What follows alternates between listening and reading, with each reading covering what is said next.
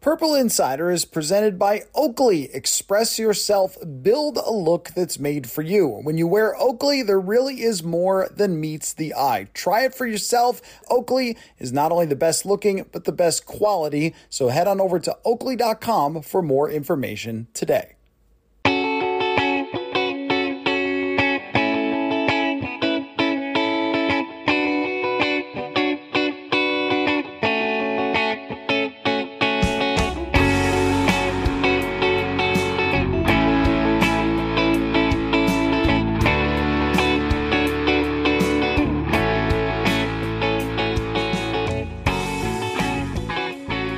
Hey everybody, welcome to another episode of Hot Routes. Matthew Collar and Jonathan Harrison here with you. And Jonathan, it is finally summertime, and I always have this thing happen to me when it reaches summertime where I completely forget about all the horrible things that happen during winter and why Minnesota can be the absolute worst state in the entire universe. And then it's like, this is beautiful. Why doesn't everybody live here? This is great. I had all the windows open today. I was just having a good time. Going to play 18 tomorrow on the golf course. And Minnesota has a number of wonderful, beautiful golf courses in the Twin Cities. And like, oh, this is wonderful. I never want to leave this. This is great. Why would everyone not move to Minnesota? And then I saw a picture of at one of the malls, the giant ice thing from wintertime has still not melted. Like the mountain of ice that was pushed there by all the snow trucks or whatever. So yeah, it's a weird feeling, but we're here and it's summertime, and I think we can have a lot of fun throughout the summer on Hot Routes. Oh, absolutely. I mean, it's great weather outside. Heck, maybe if we can get our setups worked out, we can do it from our respective decks. I mean, if you have your Fox problem worked out, but we can figure out that later at a later point. But yeah, Minnesota is absolutely gorgeous in the summers, and it makes you forget for at least 3 months why everybody dislikes this place for most of the year. I mean, maybe if the 5G is strong enough out on the lake, kayaking live on Hot Routes. There have been times before, for sure, in the summertime, because I lose sense of what time it is and what's going on when I don't have to go out to the Vikings facility, where I've been kayaking or golfing and looked at my phone and been like, oh, wait, I think I have a podcast or something I was supposed to do today. You just entirely lose. Like, I took a nap in the middle of the day. This is another thing. Summer naps are happening a lot. And just waking up and you're like, what time is it? Still light outside? I mean, if you take a nap in the middle of the day in the winter, you can fall asleep, wake up dead in the middle of night, it feels like. And then it just messes up your entire body. So the midday summer nap is absolutely tremendous. So I'm going to probably do that just about every day. I never did update everyone on the Fox thing. They just left exactly what they said would happen, which was leave them alone. Don't try to fight the fox. It'll bite you, and just let it be, and it'll eventually go. So that is what happened. So I no longer have foxes underneath the porch, if everyone was worried about that. But that was a weird couple of days for sure. So let's get into this, Jonathan. The rumors continue to swirl about Dalvin Cook. And I think after Zadarius Smith was traded, it's pretty clear that they're going to move on from Dalvin Cook as well. They do have a little more cap space now if they wanted to hang on to him, but it just has been in the cards for so long. And then they drafted a running back that I think the Vikings really, really like in Dwayne McBride. So that running back room is pretty full, and maybe they're making final phone calls over the next couple weeks to see if anybody will make that trade before June 1st. But if we go past June 1st, then they can create more cap space and move on from Dalvin Cook. So I've got some questions because there just seems to be more and more reports indicating that it's going this way. Number one is, where does Dalvin Cook rank among all running backs since Dalvin Cook came into the league in 2017? I am curious about your answer because there have been a lot of good ones. In fact, in that draft class alone, there were a lot of very, very good running backs. So where does he rank since he came into the NFL? I think because of the way he was used for the first couple years of his career, for up until last year, he's got to be up there, I would imagine, in the top three, just because of his usage, how much the Vikings relied on him. And considering the weapons that the Vikings had elsewhere on the field, it opened up a lot of space for him. And he did create some pretty good runs and was able to break out and have some really long runs and be an impactful player for the Vikings for a decent time as a running back. So I think he's got to be top 5. I'm struggling to put that list together, but since 2017, I'd say top 5, maybe even higher than that, maybe top 3, just because of how much the Vikings relied on him, what he was able to do, the amount of yardage he was able to pile up. Yeah, he had the injury issues. Yeah, he was never really the greatest catching the ball, but from a pure running back standpoint, following up Adrian Peterson as just a pure runner doesn't give you anything else. He was pretty dang good, and he gave the Vikings a lot of threat from the backfield. So I'd say top 5, maybe top 3. I don't know. That might be a little high, but I think top 5 since 2017 at least. So here's what I plugged in to Pro Football Reference, and I think it's the only position that it's fair to do this, but the top fantasy stat producers since 2017. Again, I wouldn't even do that with receiver because there's a lot of circumstances there, but running backs, it's really all about production. And here's who I've got is the leaders in fantasy points since 2017. Derrick Henry is number 1, Alvin Kamara, Ezekiel Elliott, Christian McCaffrey, Austin Eckler, Dalvin Cook, Aaron Jones, Nick Chubb, Joe Mixon, Melvin Gordon after that. Then it gets kind of not so great after that, or guys that kind of just came into the league. But I think that all of those guys are very, very similar, that if you went to every one of their teams, their fan bases would say, oh, yeah, our guy was the best. Yeah. I mean, Aaron Jones has played enough times against the Vikings for us to know how good Aaron Jones is. I think he's probably equal with Dalvin Cook over that time. I would go Alvin Kamara and Derrick Henry decidedly better. Christian McCaffrey, what's remarkable about that is he missed so much time to injury and yet still is 4th on that list. Eckler is another one that, sometimes I do think that swing passes and checkdowns are overrated. Like anyone could do it.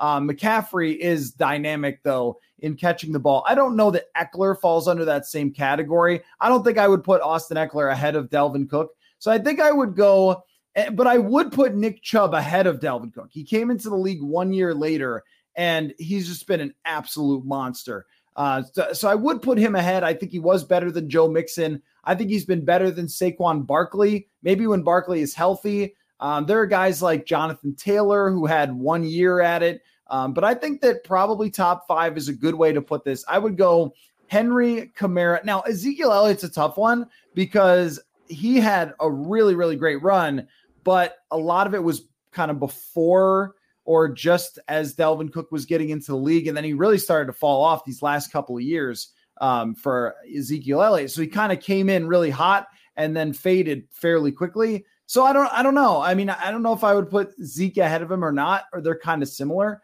The one thing with Dalvin Cook is it seemed like for several seasons through the first 5 or 6 weeks, he would be talked about as MVP. Yeah. He's been so incredible these first 5-6 weeks.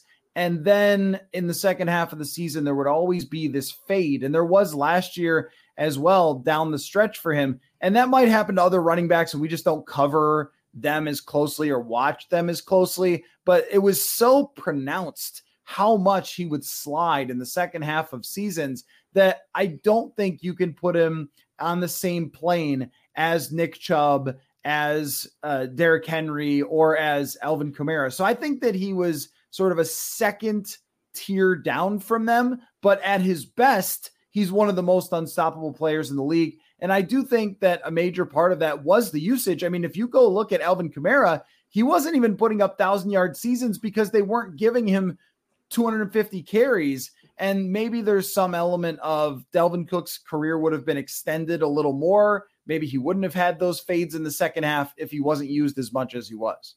Yeah, and looking at some of these other guys on the list that you put together, Eckler, he's more kind of recency bias, I'd say. Over the past 2 years, his usage has really stepped up. But I think I would agree with you on putting Henry and Kamara above Dalvin Cook just because of the way those guys, their longevity and what they've been able to do over entire seasons as opposed to Dalvin Cook, who has his moments every season. As you said, he fades off near the end of the year, generally under Mike Zimmer anyways. I think I would put Dalvin Cook probably at the top of that second tier. You have as you said, you have Henry, Kamara, and Chubb.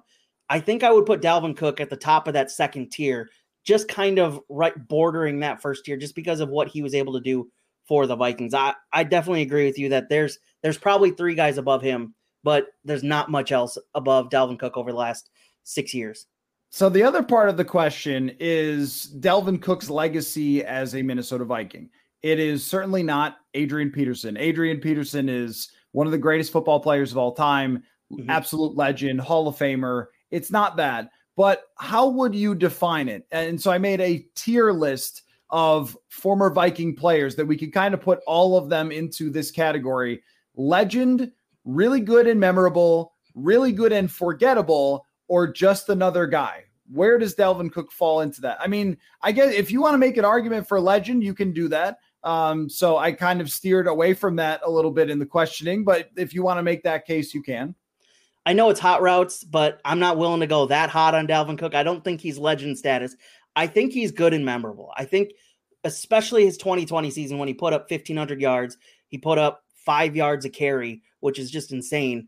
I think he's good and memorable. He had a good run over the past couple years, but I don't think he's going to be legendary. And he's not just going to fade off into the distance as some forgotten Vikings running back. He was a top end running back in this league. The Vikings had a true weapon in him. They probably could have kind of given him a couple more carries off every season, but Mike Zimmer was Mike Zimmer and wasn't willing to do that. Wasn't willing to split the load with Alexander Madison. But I think Dalvin Cook is good and memorable. I don't think he's going to fade off and just be some forgotten Viking. People are going to remember Dalvin Cook and still be wearing their Dalvin Cook jerseys for a long time. Yeah, I think good and memorable is the clear choice here because of what you said. He was extremely, extremely popular. And that's a part of it that, like you said, I mean, when you go to the stadium, there are a lot of number 33 jerseys or number 4 jerseys for Dalvin Cook, that he was a memorable player who had some very memorable moments. He had some huge games. He had a great game in the playoff game against New Orleans in 2019. That one gets remembered for the touchdown pass at the end and maybe it was a push off from Kyle Rudolph or maybe not, depending on who you ask. But Dalvin Cook was massive in that game, caught screen passes, made big plays, ran touchdowns. I mean, everything in that one. And that was, after a very long season for him. And I think that they had a meaningless game in week 18. So he was able to kind of rest up. And at his best, so many games, so many runs where you were like, whoa. And in 2019, I thought the first half of that season was some of the most dominant running back play that we've seen in the last, decade or so. He was that good through about 12 weeks in 2019 before he got banged up. I think right before the bye week, it was against Denver. Somebody fell on him and he hurt his shoulder, and he was never really the same guy that season. Then came back healthy 2020 and went forward from there. But memorable, I would say. The only reason you might argue for not as memorable, number one, is that they didn't have a lot of success as a team. And if you're not putting up a 2,000-yard season like Adrian Peterson, and Adrian Peterson was on an NFC championship team that maybe he fumbled a couple times in a key game of that 2009 year, but, he still had gone to an NFC championship.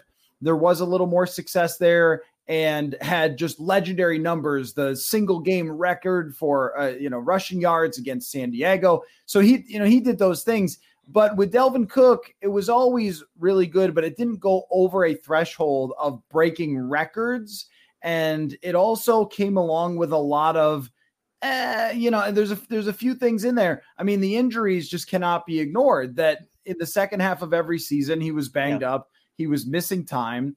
And sometimes he was playing at, 60% in very important games and was not as effective for them. And it may have proven to be pretty costly that he was not somebody who could be leaned on all the time in a lot of those big games. And if other teams did find answers for him a lot of times in big games, San Francisco in the playoffs, I know offensive line's a big part of that, but it's also a part of the discussion that there are a lot of big games that they came up short where they couldn't run the ball as well. He was not the all-around player that they touted him as. He was much more of a traditional running back who caught screens, didn't do a whole heck of a lot else. There's maybe 3 or 4 passes that go 5 yards beyond the line of scrimmage in his whole career that I can remember. He had one last year in Washington that was great, had a slant route that he ran against Green Bay in week 2 of 2018 that I remember pretty well. But aside from that, very one-dimensional. And even when you go back, and Adrian Peterson was never touted for his pass blocking, but even when you go back and look at the PFF grades for pass blocking, Adrian Peterson and Dalvin Cook don't have much difference there. If not Adrian Peterson grading even a little higher, which is just not, it's just not this all around do absolutely everything type of running back that maybe Alvin Kamara was. And so I think that there's always that like little asterisk. Oops, sorry if I froze here. There's that little asterisk with him and his and just his overall play. And then the fact that it wasn't consistent all around seasons. So that's kind of what you get when you get good and memorable players. Like they were really good, but we're not talking about someone who deserves to be in the conversation with Randy Moss or Alan Page or Adrian Peterson. Like there's just a different level of that.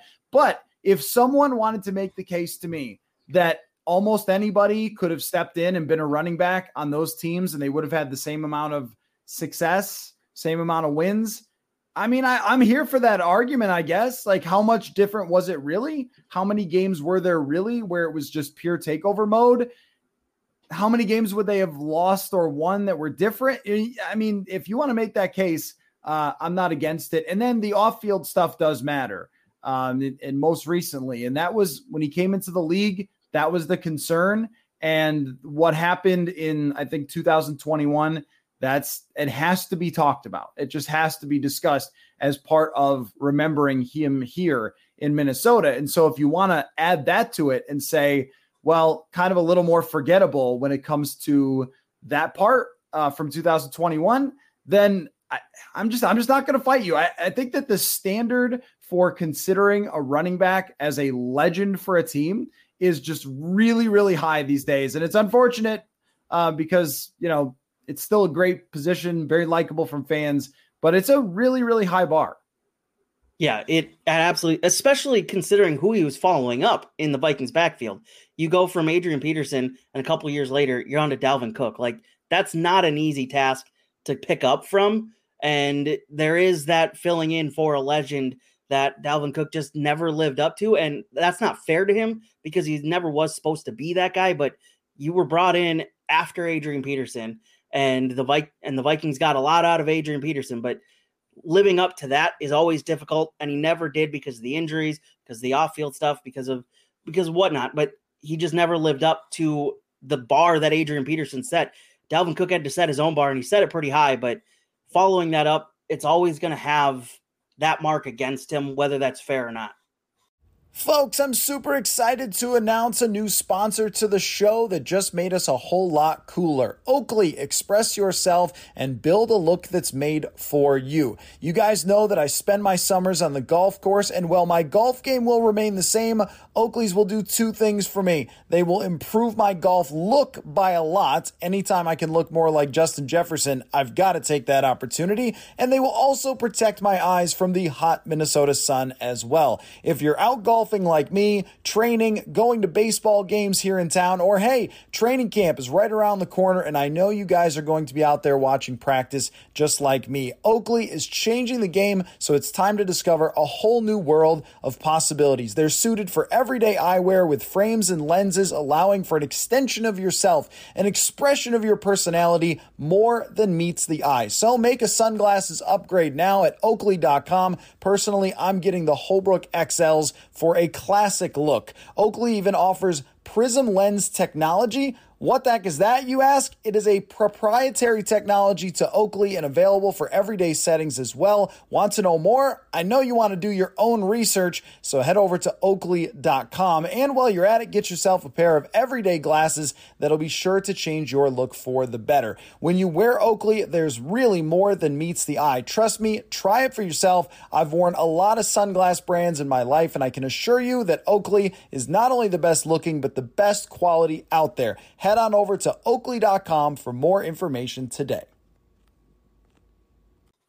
So Duke to God says Dalvin Cook will be remembered for being one of the best, never having an offensive line. The ACL injury is one of the main reasons that the 2017 team didn't get over the hump. I don't think I agree with either one of those things, Duke, because they were a horrible pass blocking offensive line at times with Kirk Cousins. But I don't agree that they were a bad run blocking offensive line. I think they were actually a very good run blocking offensive line. I think even last year they were a good offensive line when it came to blocking. By PFF grade last year, they were one of the better run blocking lines. And it again has to be discussed that he just fell off last year and was not the same running back. And I mean, Gary Kubiak built that thing entirely to run block. Also 2017, this is another part of why you might say forgettable, because Latavius Murray and Jerick McKinnon were phenomenal that year. And they played a huge role in that team getting over the hump to win 13 games and get to the NFC Championship. And if you think they were making up a 31-point deficit in the game against Philly because of Dalvin Cook, I'm just going to disagree. I don't think that had anything to do with it. I think that he was given a run-first offense that was completely centered around him and even built blocking-wise around him. Look at Garrett Bradbury. They did not draft him for pass blocking. He was always an excellent run blocker and screen blocker. They did everything from scheme to drafting around him to make Dalvin Cook the center of the offense. And that's actually part of the frustration of fans as it relates to Dalvin Cook, is that there was more done to help him than there was to help Kirk Cousins at times by getting pass blocking guards or by, setting up the offense to throw more often. And so I think there's, that's probably a different way to look at it than I would. Dustin says the running back by committee was always the next inevitable move for the Vikings. I saw him break away at the Colts game and run the touchdown. I was right in front of him in the end zone. Yeah, that was amazing. And that was the thing about the second half of last season and how typical it was for Dalvin Cook was that play against Indianapolis was probably the only memorable play that he had the entire second half of the season. And the offense, sputtered at times. And he had, I believe, I ran this number, the most runs of 0 or negative yards of any running back in the league. So they were just getting a lot of negative plays from him. And this is part of the issue is the running back by committee in 2017 worked out fine.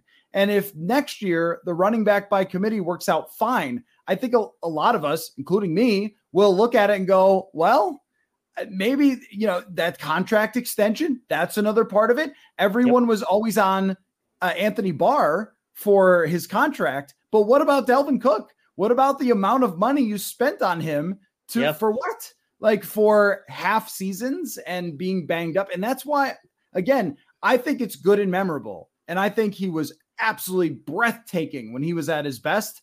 But there's also a lot of cases for the other part of that too. Matthew has him in the Hall of Very Good Players, which I think is probably right. And CJ, Dalvin was a great player on a mismanaged time horizon, 2 to 3 more years on a more team-friendly deal, and he would start to approach team legend. I think that what he would have needed, Jonathan, tell me if you agree, is probably 3 more years of playing like 2019 and 2020. Last year, 2021 wasn't even really a great season for him. And then last year was just very poor, and they were one of the worst running games in the league. So I think that when you take the entirety from 2017 to present, how many seasons were actually good, like really legit good? It's probably only 2, right? Yeah, it's really only the 2019 and 2020 season. And even 2019, you look at it, it's 4.5 yards per carry, only 1,100 yards rushing. But I mean, the effect he had on that team. But I think I agree with you. A couple more years of playing at those levels would have done it for him. If he had followed up 2020 with successive seasons of that and had maybe 1 more year, then we're reaching legendary status, and at least for the Vikings anyways. But it just seemed like with the amount of stress that was put on his body early on in his career, the amount of injuries he suffered, you weren't ever going to get that over the last couple of years, and you're not going to get that in the future. And it seems like that's kind of why the Vikings want to move on from him smartly going into his year 28 season. You're getting on that shaky ground with a running back of how much longer can you hold on to this tightrope, and with how much you're paying him. If part of the argument against Kirk Cousins is how much he took of that cap, I think it's only fair to put that same argument against Dalvin Cook, because he took a lot of money for a position that a lot of teams aren't paying a whole lot of money for anymore. They're going running back by committee, as you saw, as we mentioned in 2017. Jerick McKinnon had a great year to the point where he got a huge ton of money from the 49ers that offseason because of what he was able to do. And yeah, it didn't work out for the 49ers. It worked out a couple years later for the Chiefs. But still, the running back by committee has been proven to work for multiple teams across the league to get him and win a Super Bowl. As we've moved into more of a passing era, you were putting way too much money of your cap into a running back when you didn't need to, when you had a guy like Alexander Madison and you had a guy like Kenny Nwangwu behind him and other guys behind him as well that could have taken up some of those carries and done probably similar things. Yeah, and there's just always going to be that with the contract and so forth, but there's always going to be that, hey, I know he was great, but you should have been passing more. And that's just always going to sit over, which is not his fault. He's so good that they want to build an offense around him. So that's not, I would say, yeah, I'd put it under like the old Facebook, it's complicated status when it comes to Dalvin Cook. I mean, and just like Adrian Peterson in some ways as well. Like, he is an all-time legend. He is a Hall of Famer, but there is it's complicated that goes along with him. So, I do think that we're going to probably like what we see from a committee, which will make it easier to move on from somebody who is, like a very good player. So I've got a few other things to ask you about. Really enjoyed that discussion, though. How about the schedule for the NFL opening up with the Kansas City Chiefs and the Detroit Lions, of which none of us would have seen coming. In fact, when we were talking about this last week with Manny, we were talking about our dream matchups and stuff. A lot of us said Chiefs somebody, but Chiefs and Lions I did not see coming. So do you think that the Lions deserve to be on opening night? Do they deserve the hype of playing against the NFL's best squadron as the league opens? So I've been flip-flopping on this one, but I'm going to go, yes, they do, just for the sheer drama and talk factor if they are able to pull off the upset. Because they ended the season on an 8-2 run. They stopped the Packers from going to the playoffs in that final week of the season. They were talk of the town across the NFL, despite not having any reason to try and play and try and win on that Sunday night. You've got one of the more likable coaches in the NFL. People are all behind their head coach. They've got a roster that's young, that seems like it's on the cusp of doing some special things, especially in an NFC North that's there for the taking now.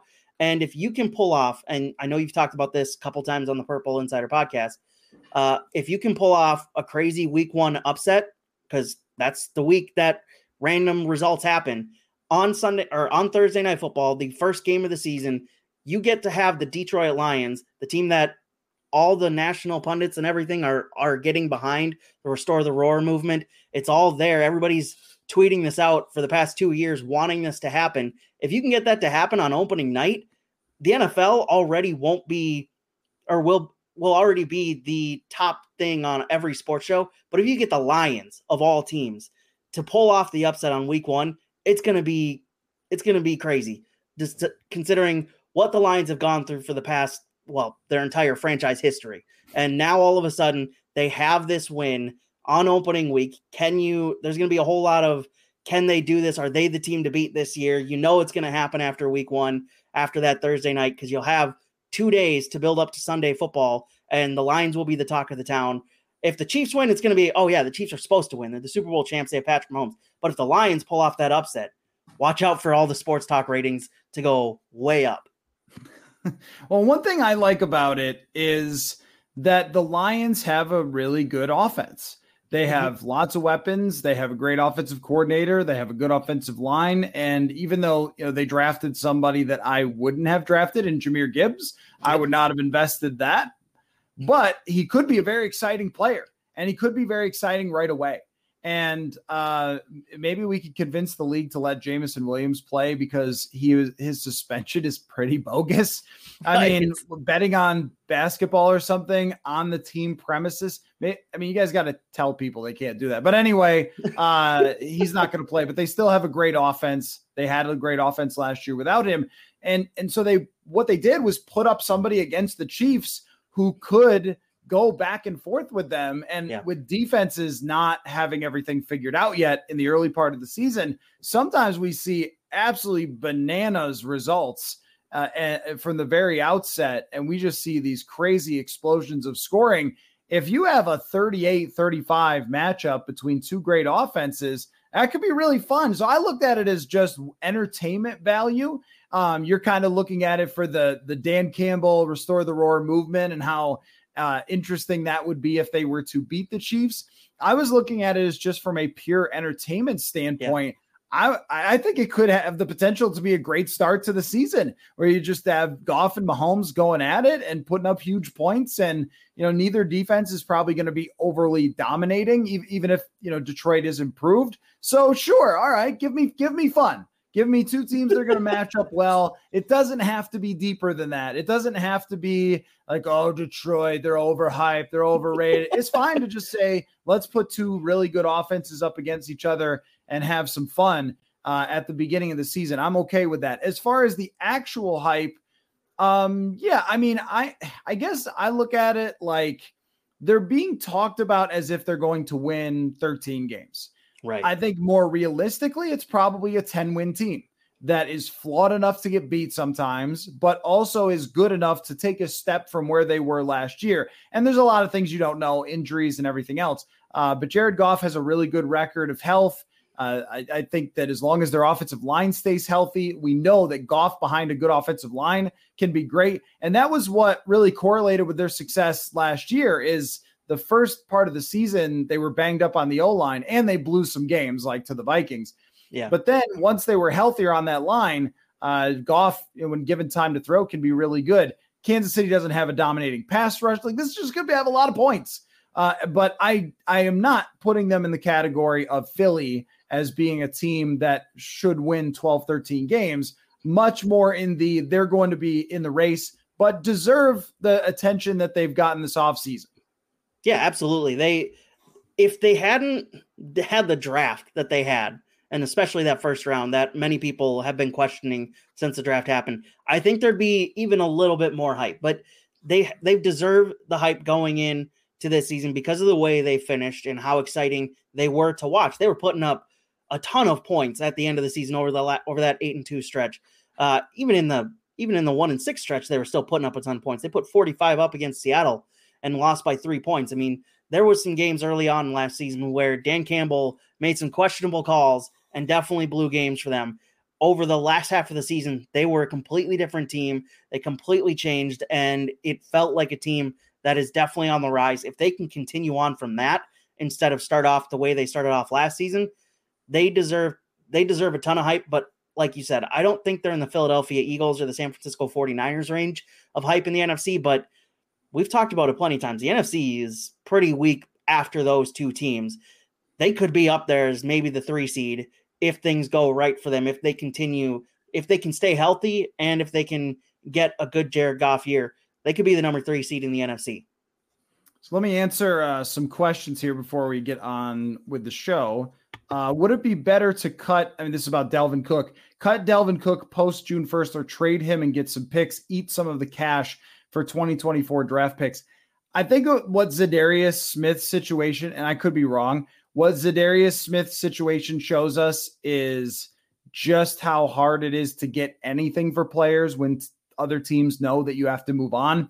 So I would still be surprised at this point if they're able to get something back. Yeah, that's the only way they're going to do it is probably the Vikings have to give another team draft capital. If you remember the old Brock Osweiler deal where the Texans traded Osweiler to the Browns and they gave them, I think, a second round pick to take Osweiler or something like that. I don't remember exactly, but they gave them a draft pick to take Osweiler off their hands. I think that might be something the Vikings have to do if they want someone to take Dalvin Cook.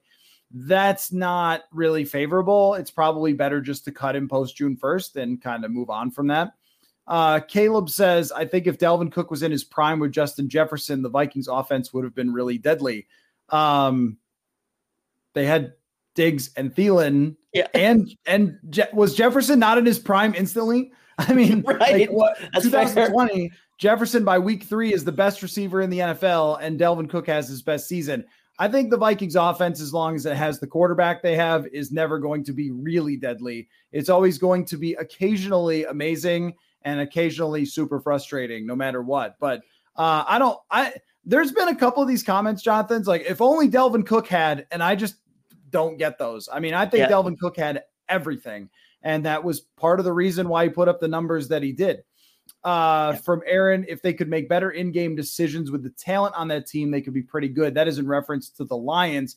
I agree with that. Dan Campbell is such a wild card, and that's why bringing back Ben Johnson was so big for them, their offensive coordinator, because then you have some stability there. But Dan he's a wild man. Like that is going to be a discussion for sure, because they did blow some of those badly, some of those in-game situations. And when they're the cute little engine they could last year, oh, look at this little run they're on. There's no real pressure for Dan Campbell. They were kind of the team no one believed in. But now there is real pressure. There is real expectations on Dan Campbell, and he's going to have to be sharper when it comes to those decisions. The Kansas City Chiefs got worse, lost Juju, Kelsey's a year older, questions about Jawan Taylor, their offensive lineman. Didn't last year some folks declare that Kansas City was like rebuilding or something? The thing about Patrick Mahomes is there's just a different set of rules, because all the time we talk about with Kirk Cousins, we talk about how the supporting casts impact the quarterback. And that exists for everybody except him. I think, maybe they did get worse. I don't know. He'll make somebody else great. Right. And that's just what he does. And that's what Tom Brady did. And with the Patriots, this was Belichick. Part of his genius was he understood that Tom Brady was just going to make everybody better. So he would say, all right, I don't want to pay this guy. This guy's not worth it. We'll let this guy go. We'll let that guy go. We'll replace him. We won't spend big at the receiver position, except when Randy Moss came along, but we won't spend big at the receiver position because we know that Tom Brady's going to make all these guys better. So that might be true that Kansas City's roster dipped a little bit, but they also have a bunch of rookies from a successful rookie class last year who are taking the next step. I mean, to me, it's Kansas City, huge gap. Everybody else in the NFL that's trying to compete for a Super Bowl until basically proven otherwise. But when you go to 5 straight AFC championships to start your career, I'm going to continue to bet with you. When you win the Super Bowl. Let's see. Let's go 1 or 2 more questions here. So Devontae Adams sounds happy, right? It's really funny about Devontae Adams. I mean, the guy wanted to go to Vegas in the worst way to play with Derek Carr and wanted out of Green Bay. Of course, the Vikings were beneficiaries of this because, he didn't play for the Packers and they missed the playoffs purely because Devontae Adams wasn't there. If he's there, they make the playoffs, right? Green Bay makes the playoffs. They're much better offense with Devontae Adams. And probably in even week 1, it would have been a different ball game if Devontae Adams is there. We've just seen that. So he decides, no, I want to go to Vegas. And then they move on from Derek Carr. And now he's questioning the offense and saying that their front office is not on the same page. I mean, this definitely looks bad for everybody. I think it looks probably the worst for the Raiders, though, because we talk about timelines all the time. And that was never a team that was going to really compete last year. They had signed Derek Carr to an extension that screamed that they were going to ultimately have to cut him. Team in transition, new coach. Where does the Raiders rank in just debauchery in the NFL? The most just lost and clueless franchises. Oh, it's at the bottom. I mean, it absolutely is at the bottom. Just because of you had what seemed like a roster that could have, you had a quarterback who could have done something in the AFC, at least a little bit. I mean, over the past couple of years, that quarterback class in the AFC has really just built up and made it really difficult. But You had a quarterback and a wide receiver pair who wanted to play together, who played together in college and were successful at it. And you could have had something, but then you hired Josh McDaniels as your head coach. And we saw how that worked out in Denver. And I don't know what Mark Davis was thinking with that decision, but it just didn't work out. It's not going to work out because Josh McDaniels thinks of himself as the next Bill Belichick, and he's just not. No one is the next Bill Belichick. So it's not going to work there with Josh McDaniels, and it just feels like every time they have something going for themselves, they find a way to just trip over themselves and fumble every single time. And they're in a great market in Las Vegas that is eminently marketable. You should have a team that fills out that stadium every week, but it's an away crowd for you every single time because of the lack of interest from your fan base, because you don't have a good product on the field. You haven't put a good product on the field since you got to Vegas. You had John Gruden and Mike Mayock. They're making incredibly dumb decisions, especially in the draft. And it just feels like every time, and that should be a franchise, considering you had John Madden, you had one of the legendary coaches of this league, and you had what could have been a really good franchise, historic franchise. It's just not. Like, you have all-time great uniform, all-time great logo. You should have an all-time great franchise, but you don't, because you screw it up every single time because the owner always gets in the way there, whether it's Al or whether it's Mark. The owner's getting in the way, and it just never works. The owner just, for some reason, never trusts the people he hires to put in place, or the people he hires in place to just do their jobs. And it's a sad franchise. That's why I love them, but they really should be better considering kind of the history that is that franchise. I mean, they're really the Lions of the AFC at this point. I mean, if I'm not mistaken, the last time that they won a playoff game was 2002. Like, what were you doing in 2002?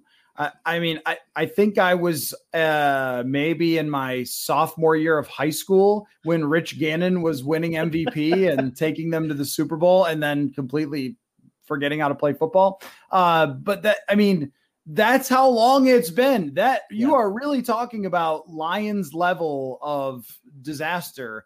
And I think that, the Lions would have been that franchise before Dan Campbell, before Brad Holmes, who's a very competent general manager and has built a really nice team there. So you can see how fast you can turn that narrative. But they were even, like, the Lions were even, I think, more competitive than the Raiders with Matthew Stafford. At least they had a quarterback that people liked, and they were, with Jim Caldwell, a competitive team. And I don't think that people thought of them as just a complete joke in the same way that the Raiders have been for so long. They had a couple of pop-up seasons along the way where they were competitive, but still resulted in absolutely nothing. And it's not just that, but moving to Vegas, having to leave Oakland, like all those things. I like that there's a team in Vegas because we're going there in December. Still not exactly the look with the whole stadium mess and everything else, just all the things that have gone into this. I would say that they are at the very bottom right now, and this always is shifting with Washington, of course. Washington getting a new owner can quickly change that, but their facilities, their stadium, their controversies, if you want to put it lightly, with Dan Snyder, like finally being out from under him, they have a chance to shoot up the rankings. And the Arizona Cardinals with Steve Keim. Do you remember a story where there was an offensive line coach who got fired for something that happened in Mexico when they played a game there? And I think, right? And there's something like this, and I'm sorry if I'm missing details, but the offensive line coach argued that it was actually Steve Keim, but they looked similar and he had pinned it on the line coach. Do you remember this story? It was just absolutely insane. I don't, but I'm looking it up. Hold on one second. So that's worse, though. That's worse. When you have the one thing the Raiders don't have, and I do think there was like maybe some accusations of workplace troubles that they had, but nothing to the effect of what has happened in Arizona or what has happened in Washington. But these teams are definitely armpit of the league type of franchises for the way they run. Yeah, so I looked it up. It's very bad what the offensive line coach was fired for. But he says in his first statement, it was a mistaken identity. What? Yeah, he said, let me see here. He said, I think his lawyer says the allegations against Coach Kugler are simply untrue and have caused Sean, his wife, and family enormous personal and professional damage. They don't say, it doesn't look like in the story they say who he blames, but he says it's mistaken identity. But he was fired for doing very bad things in Mexico. Well, so I think that it was out there somewhere about Steve Keim, because he looks just like Steve Keim. So when you're talking about the GM, the former GM. So I don't know. But anyway, that's bad. That's like really, really bad for their franchise. They had the NFLPA gave them F minuses. I don't think that the Raiders are quite that level of debauchery, but it's pretty bad. Another one that could be on the way would be maybe New England could be on the way down, depending on, I mean, if Bill Belichick keeps doing weird things. I think that he corrected his mistakes from last year, but they could be in quickly if Belichick just kind of gets, way past his prime here, but won't let it go. And then who knows what happens after. Robert Kraft is probably never going to have a horrific franchise, but they could fall into disrepair as a roster and as a team. Jacksonville still has to be mentioned for sure. They're just not really a stable franchise, but now with Trevor Lawrence, this is how fast it could change because Drew Brees in New Orleans, they were like one of the worst franchises in the world. And then Drew Brees shows up. So a lot of times it is the quarterback situation. You get a good head coach and a quarterback and you can change your franchise around quite quickly. Right. Exactly.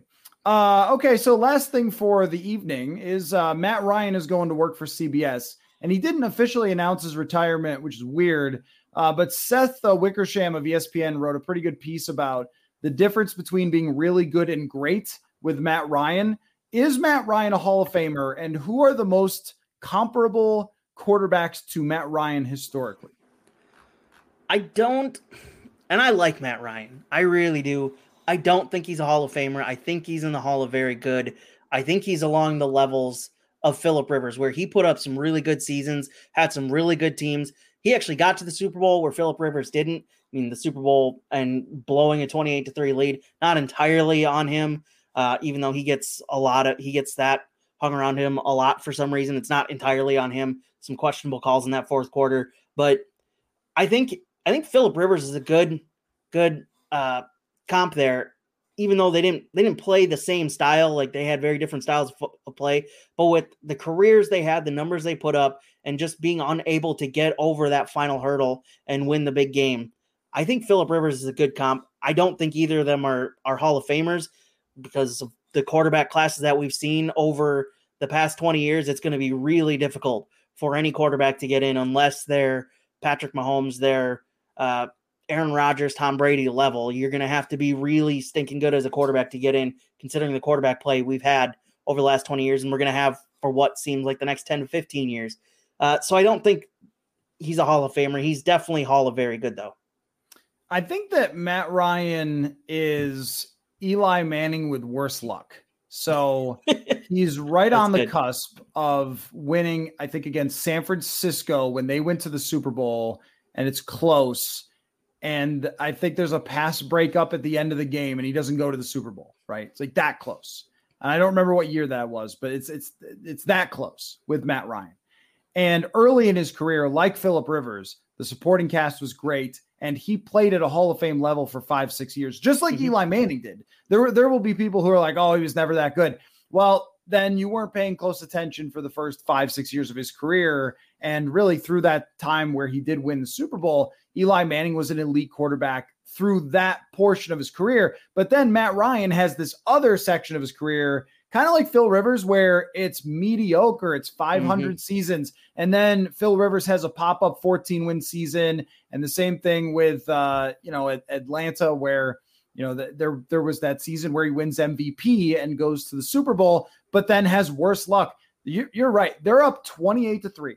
And if they run the ball 3 times and kick a field goal, it's over. They win the Super Bowl. And then he is talked about, just like Eli Manning, of this great quarterback who wasn't quite Peyton Manning or Tom Brady, but wow, what a winner and everything else. Matty Ice, so clutch, beat Brady in the Super Bowl. The narrative is probably different, and he's probably in the Hall of Fame if that happens. And he has, I think, a very similar resume to Eli Manning if that happens, if not even a little bit better. And the same goes for Phillip Rivers. I mean, Phillip Rivers, the Chargers are a field goal away, or they are an interception and the guy just catching the ball and going down away from potentially being there. And he didn't do that. And yet for, Eli Manning, he had everything come together. He played really, really good football. He made some legendary throws in those Super Bowls, and he deserves all the credit for that because the playoff runs he went on. Oh my gosh. Like, let me know when your favorite quarterback does that. I mean, is it right? So anybody who's downplaying Eli Manning, please stop, because what he did was astounding. However, the defensive line sure had to pressure Tom Brady, right? And they sure had to scheme against him and make those plays that, Matt Ryan did not get in the Super Bowl against Tom Brady from his defense and from his coach. And so there is always the bad luck element of it. And CJ in the comments says Phillip Rivers is a bad luck Drew Brees. And that's right. Like there are guys who were good enough, but just did not have that one good thing go right for them to win. I think that there's another comp too to Drew Bledsoe, if we're going back a ways. Guy who put up like big numbers, was a great quarterback for a long time, and got a team to a Super Bowl, did not win, and never quite got to own that true legend status, even though he was really, really good in his time. And I struggle with this because I think with the Hall of Fame, I think, well, Kurt Warner is in, and Kurt Warner did not have as consistent of a career. Yeah. He was great, terrible, great. There's also maybe a Carson Palmer comp for some of these where there was some great moments and then down and then great again. So there is like a Hall of very good part of it. But what are the Chargers during that time without Phil Rivers? Like, what is Atlanta without, when you think about what those guys meant to how successful those franchises were for a long period of time? I mean, especially Atlanta, they were coming out of the Mike Vick thing. Mm-hmm. I mean, where are they at? Coming out of that, if they do not select him. So there is like that value above whoever you would have had otherwise. And they have to be some of the most valuable players of all time. It's just that, like you said, that standard has to be really, really, really high. And we're going to run into a lot of discussions here. I don't really think there's a conversation with Matthew Stafford, but how about Russell Wilson? Like Russell Wilson has a really good case for the Hall of Fame. I'm actually interested, before we hang it up, I want to look at Matt Ryan's Hall of Fame monitor, because I really like that on Pro Football Reference. If anybody has used it before, it's really good. So give me a second. I'm going to look this up. I'm very curious what it says about whether Matt Ryan deserves to be in the Hall of Fame or not. Yeah, I mean, this says that he absolutely deserves to be in. So the Hall of Fame monitor gives him basically the dead average score for a Hall of Fame quarterback. Him and Phillip Rivers are right there as being deserving Hall of Famers. They're ahead of Eli Manning. They're actually ahead of Kurt Warner as well, and ahead of Russell Wilson. So at least by those metrics, they do deserve to be in. I think Kurt Warner getting in, and I love Kurt Warner. I love the story, and the 2000 Rams were one of my favorite teams for a very long time, because after the 98 Vikings, it was one of the first teams that I really got behind, was those two teams. And so Kurt Warner will always hold a special place in my football life, but I think him getting in is going to cause a lot of questionable arguments for quarterbacks in the future, because as you said, he had a very up and down career. It was very hot at the beginning. It went down for a very long time and then got hot at the very end. But other than that, he didn't really deserve to be in the Hall of Fame. He's a very, very good quarterback, but Kurt Warner getting in is gonna give a lot of people some good arguments as to why quarterbacks that are just on the edge deserve to be in. Yeah. No, I mean, I agree that when you put up Warner versus some other people and the championships, the Hall of Fame monitor, fair or not, it understands that when you win championships, it changes the narrative. Mm-hmm. And so that's what I like about it. It's not a measure of who's a better player. It's a measure of their Hall of Fame arguments based on how Hall of Fames have worked in the past voting. That's what it's based on. That's why I like it. And it says that Kurt Warner has pretty good well, he's got the one Super Bowl, but went to another one. It thinks that he's got a pretty good case, but is in the range of like a Dan Fouts, Ken Stabler. One guy who deserves to be in who isn't is Ken Anderson by this. But yeah, maybe there's like a Boomer Esiason, Matt Ryan kind of thing. Like I think that there is a little bit of a smell test to it. And part of the Hall of Fame monitor is those statistics, those like big number statistics. And when you play for 15 years, that's part of it too. Helps. But I mean, Matt Ryan, not that I think Pro Bowls again are a great measure, but Matt Ryan made 4 of them.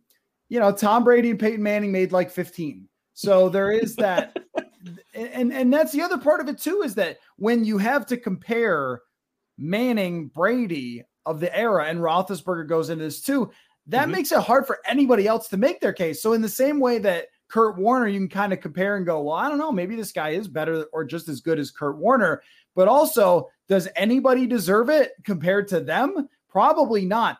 I would lean toward Rivers and Matt Ryan of being Hall of Famers. I think that they are. I think that they were 2 of the greatest quarterbacks of an era who are just overshadowed by the 2 greatest players to maybe ever play football. So I think that they deserve. If we looked at like wide receivers, is the 3rd, 4th, 5th best wide receiver of an era in the Hall of Fame? Yes. I mean, we see that with Tim Brown. We see that with Andre Reed. Like, yes, the 3rd, 4th, 5th, 6th. I think Phillip Rivers would have been considered, or Matt Ryan, probably the 4th, 5th, 3rd best quarterback, right? During that, behind Manning, Brady. It's just when you compare it to them, everybody looks horrendous when you compare it to those 2 guys. I think that's a solid argument because of what they were competing against in that era and how they still stood up to some of the numbers and some of the stats that those guys did put up.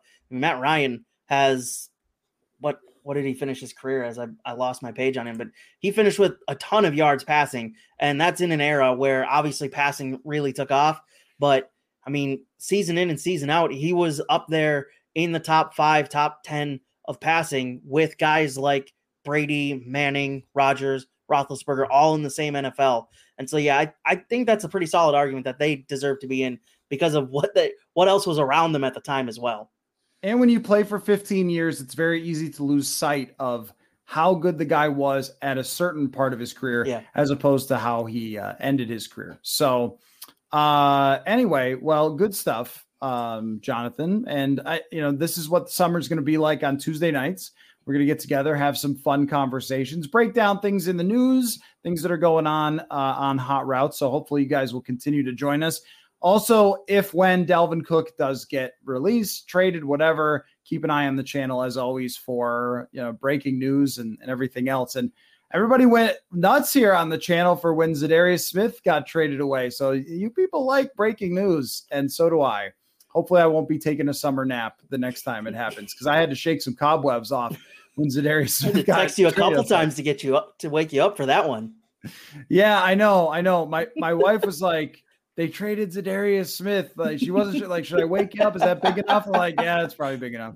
So, by the way, we gotta correct something here that you said in Fans Only a couple days ago about Fast and the Furious. Oh, that's right. I forgot to bring that up. Yeah, that you had a beep. So the other day on the show, I mentioned that every Fast and the Furious movie is exactly the same. And I did say, with the exception of the first movie, which, as we have talked about before, is a ripoff of Point Break, but everything's a ripoff of something else. So no big deal. The first one is unique, and the rest are this just formulaic stuff blowing up. Same exact story every single time. That's okay if you love them, and I know you do. I love Bond movies. They're the same movie. Every Bond movie's the same movie. It's just some are slightly better than the other. I would say every Bond movie is the same movie except for the Daniel Craig ones. Those ones feel a little bit different than the ones that came before it. And they were darker. Yeah, absolutely. There was more connective threads between the Daniel Craig movies than there was in any of the other movies, I feel like. But as for your Fast and the Furious take, we got to count in 2 here. 2 is not like anything else in the series because it is so garbage. It doesn't deserve to be considered part of the series, but it is because it has the name and it has Paul Walker in it. But I think for 1, 2, and 3 are very much different from everything after 4, because after 4 it became copy, repeat, enlarge, essentially, because that's what we wanted to do, is just continue to make the same exact movie, but create crazier and crazier. We started off by driving through the border in 4, and then all of a sudden in 10, we're driving down, I think, the Hoover Dam, if I'm looking at the trailers correctly, or we're going to space like we did in 9. By the way, let's talk about the marketing for Fast X. How have we gotten to Fast in the Furious 10 or Fast 10? And the first time I hear the tagline, Fast 10 your seatbelts, is John Cena last night in a behind-the-scenes look on Monday Night Raw. What are we doing here? Why are we missing this golden opportunity to have the cheesiest tagline for the cheesiest movie series of all time? We have to lean into what Fast and the Furious is. You're taking this too serious if you're not having that as your tagline for every single trailer. You know, I think a blemish on the legacy is that there's one called Fast and the Furious, and then there's the Fast and the Furious. Yeah. And someone needs to explain how that works to me. How? Why would you give it the same exact name except that was the reboot? That was when they rebooted the series. Is Fast and the Furious, or whichever, I can't remember the order. There's a lot of them at this point. There's 10 of them. This is ridiculous. And I love these movies, but it's ridiculous. No movie series goes to 10 unless you're certain kind of movies, and we don't talk about those on this show. But I mean, it's ridiculous that we're getting to 10, and there's still like 2 more, I believe, to come. This is insane. So really, your beef is just that it's the first couple were not the same formulaic copy and paste, giant explosions.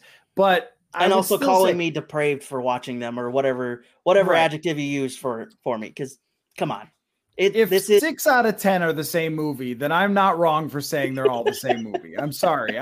I did put the addendum and say, like, all right, well, the first one was a little bit different. I cannot tell you how much when I was in high school, every person obsessed over that first movie, just like quoting it constantly. And styles of cars changed on the road because of that first movie. Ford changed the look of the Mustang for like 10 years because of that movie. It was, I'm not going to say it was a powerful movie, but it was very popular. People liked it a lot, when they should really just go back to watching Point Break, which is an excellent movie. So anyway, well, this was fun, and maybe we'll find ways to work in. Well, we'll get your review after you see Fast X. We'll definitely get your breakdown, and we'll work in some other stuff that's fun, because I know people have other silly questions about what we think about stuff. So thanks for your time. Thanks for everybody who watched and participated, and we'll do it again very soon. Thanks, everybody.